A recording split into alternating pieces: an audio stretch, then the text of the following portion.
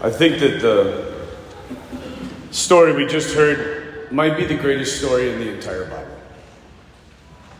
And it is definitely my favorite chapter. I know that I say that a lot, but John 21 is one of the most incredible chapters in the scripture. It's the story of Peter and Jesus and the restoration of St. Peter. It's a story of a man who is immeasurably ashamed of something he's done and being forgiven by the one who he hurt. It's a story of peace, of reconciliation, of forgiveness, of mercy, and ultimately it's a story of love. As far as we know, this is the second time that Jesus has appeared to Peter. Right, we heard in the Gospel says it's the third time he's appeared, but the second time he's appeared to Peter. The first time he appeared to Peter, he didn't say anything to Peter. And that's very, very important because of who we're dealing with. What did Peter do? He denied him. 3 times he denied him. And so there is something in Peter that has yet to be healed. And as he stands on the shore of the Sea of Galilee, he's got to be, I just picture this man sitting by himself, and evening's coming, the sun's setting, and he is so distraught because of what he's done. And he hasn't dealt with it. And I got to believe that, he was happy to see Jesus, no doubt. But he had to be less excited than the rest of the apostles because of what he had done. And he is just waiting for that moment when Jesus is going to reprimand him for what he's done, for running away. I mean, Peter blew it badly. And there's got to be great grief in his heart. And I think as he's sitting there, he's just got to be thinking, how on earth am I supposed to lead these guys? I couldn't even stand up for him. And I'm supposed to be the rock? I'm supposed to be the one that goes out and leads his church? Surely all of those promises that he made to me, they're gone. They're gone. This is how we think. When we hurt people, when we hurt God, when we hurt family members, we sit back and say, they can never love me again. And so Peter has this great idea.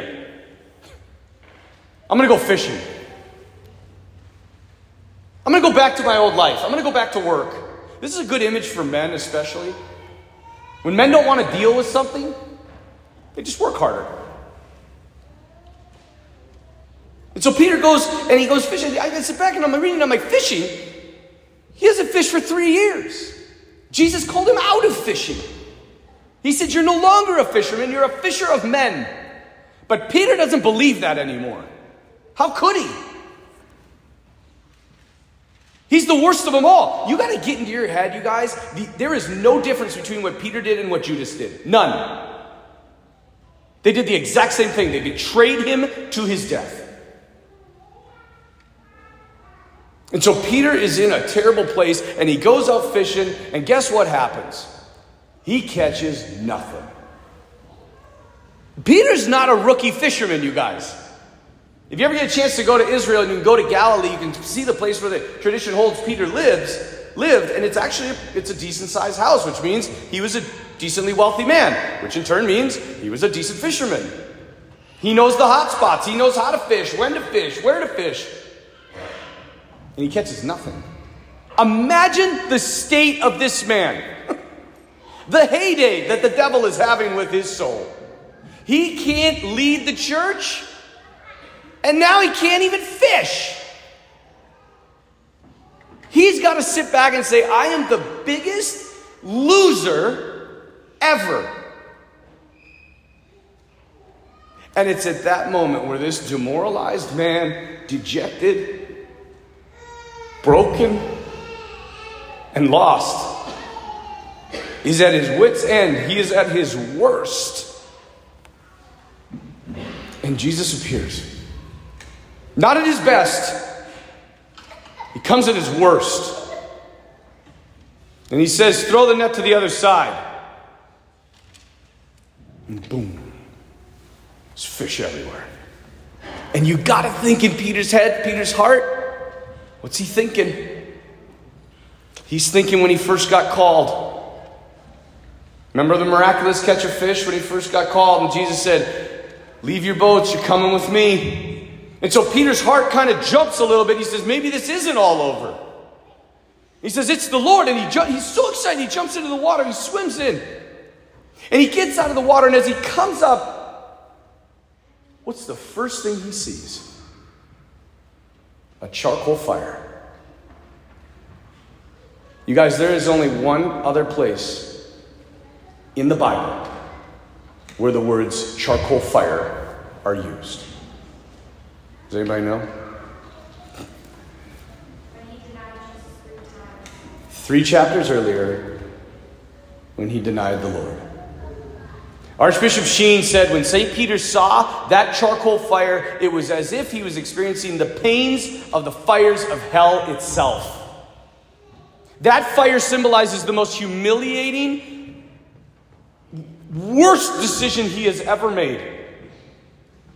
If you remember it, it says he's standing around a charcoal fire warming his hands, right?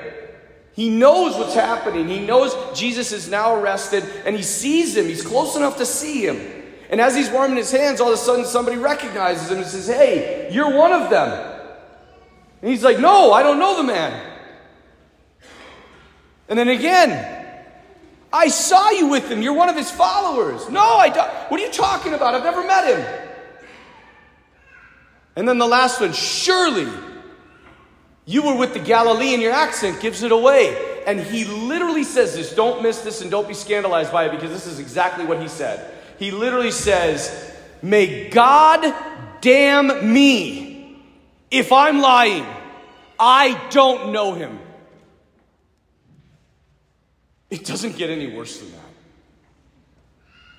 And it says, right as he calls a curse down on himself, the cock crows. And in Luke's gospel, there is this beautiful line. It says, Jesus turned and looked at him. In the ancient culture, the ancient Israel culture, like if you did something really bad in the family, and then you came to supper that night and you sat down at the table, if your dad looked at you, if he made eye contact with you, not to say anything, if he just looked at you, it meant he forgave you. But if he didn't, you were really in for it. And so don't miss this. When it says Peter denies him, the cock crows, Jesus looks at him and it says, and Peter went out and wept. I think that's a terrible translation. It should say, and Peter went out and freaking lost it. And he's not crying, he's not weeping because of what he's done. He's weeping because he knows Jesus has already forgiven him. And there's nothing he can do now. He's a dead man. And so Peter weeps and weeps and weeps. And so I gotta believe, you guys, that charcoal fire, that the Lord built that for Peter. And when they're sitting there eating, Peter's got to be sitting there just waiting. In fear, just waiting for Jesus at some point to look at him and say, Peter, how could you do that to me? How could you leave me? How could you desert me? You who said you would die for me. But Jesus doesn't say any of that. In the end, I think the Lord only wants to know one question. And it's the one question he's going to ask every one of us. Do you love me? I don't care what you've done. Do you love me? Because that's all that matters in the end. And I always thought, for the longest time, I thought it was breakfast. They're having breakfast. And I thought they were all sitting around, and Peter and Jesus looks at Peter, and all the other apostles are there, and he says, do you love me? Do you love me? Do you love me? That's not what happened. If you read the scriptures in John 21, we finished, right? The last thing that Jesus says to Peter is, follow me. The next verse, it says this. Then Peter turned around and saw the beloved disciple following them. They're not around the charcoal fire at all. Jesus has got his arm around Peter, and he's walking with him away from the fire, saying, Peter, that's done. Because I need to know one thing. If you're going to lead my church, if you're going to be the man that I called you to be, I need to know one thing. Do you love me? You know I love you, Lord. Then do something about it, Peter. Tend my sheep, feed my sheep, tend my flock. That's what I called you to.